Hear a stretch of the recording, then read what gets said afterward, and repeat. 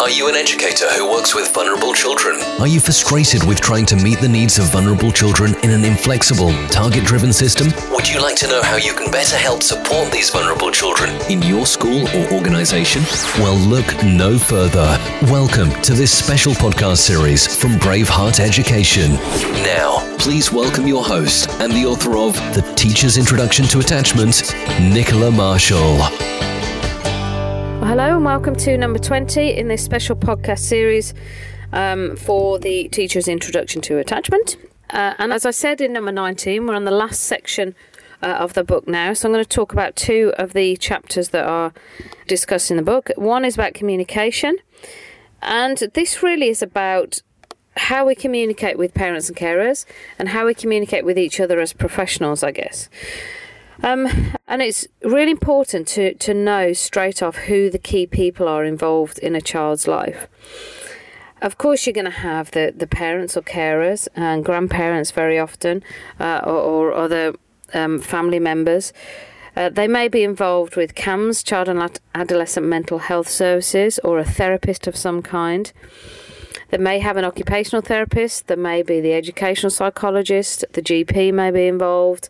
A social worker may be involved. There might be lots of other professionals involved in the child's life. And it's really important that we communicate together and that we can kind of get a joint way of working with a child. It's very important for the child to see that as well. And I've found this very often with parents and schools, that the child needs to see that we are working together, because they very often can split people. They do it with parents and they try and do it with schools and parents as well.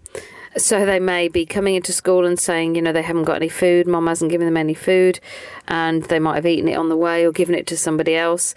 And so it's just about having an open dialogue with each other so that we know exactly where we're at. One of the other issues around this, though, is about confidentiality, because it is important that we keep confidentiality in terms of the child's experience. It is their life, and I've seen for children who go through the care system, very often the information about them is quite widespread, and it must be quite difficult for them to know that people know all the ins and outs of what's happened to them. And as an adoptive parent, and I've heard this from other parents, many times we're asked very blunt questions about the children's history, and you know, I kind of try and say quite politely, you know, that's really their business. It's not, you know, I don't want to say kind of things like, you know, where are their real parents and, you know, what happened to them and all of that kind of thing. What I do think is, in terms of parents and schools working together, that it's important that school knows the relevant information.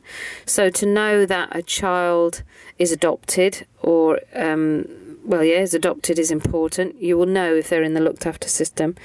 But we've taken the decision to be quite open with our schools because we want the best help that we can get for the children. Now, what the school does with that then is a different thing, and we trust their confidentiality policies in that respect. I have found in high school that very often they won't tell the teachers, which is good, but we may need to then tell the teachers again if we feel that it's relevant. But we don't need to tell them, you know, how many moves they've had or what the kind of experience they had in terms of neglect and abuse. Just to know that a child is adopted in our current system means that they've most probably been taken into care, and they will have had a few moves. So you know that they've had that insecurity of moving around and that kind of lack of stability with people. I'm also quite aware that as schools you have to work with a kind of spectrum of parents and carers, I guess, you from your highly enthusiastic parents to your vulnerable parents themselves and hostile parents. And foster carers and adopters sit along that scale as well. For many foster carers and adoptive parents, they may be really struggling. Children might be different at school than they are at home, and they may not be getting a lot of support.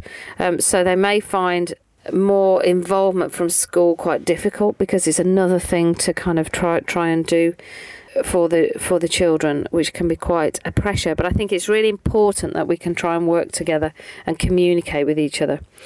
And a good way to do that is at the beginning of each year is to have a meeting with the relevant people to make sure that everybody knows what they need to know about the child. And then throughout the year to have regular times to meet. And one way that I've found that this is really helpful is if a child is particularly struggling in school, maybe to have a regular meeting, and it might be 15, 20 minutes, on a Monday morning when you agree for the parents to come in and see the SENCO or whoever they need to see, just to say how the week has gone, how the weekend has gone for the child, what's coming up this week, what do we need to think about. And that I've seen that can be very helpful in getting over certain periods of adjustment or difficulty for a child. The second chapter that I want to kind of just mention today is something that I've entitled The Most Important Thing That We Learn.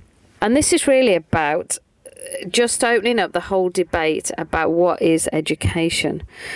Since my children have been at school, and now more so in secondary school, I've thought a lot more about, what is education and why do we feel the need to educate children in the way that we do in this country. Are we reaching all of the elements of education that is needed for them? What is the most important thing that we learn?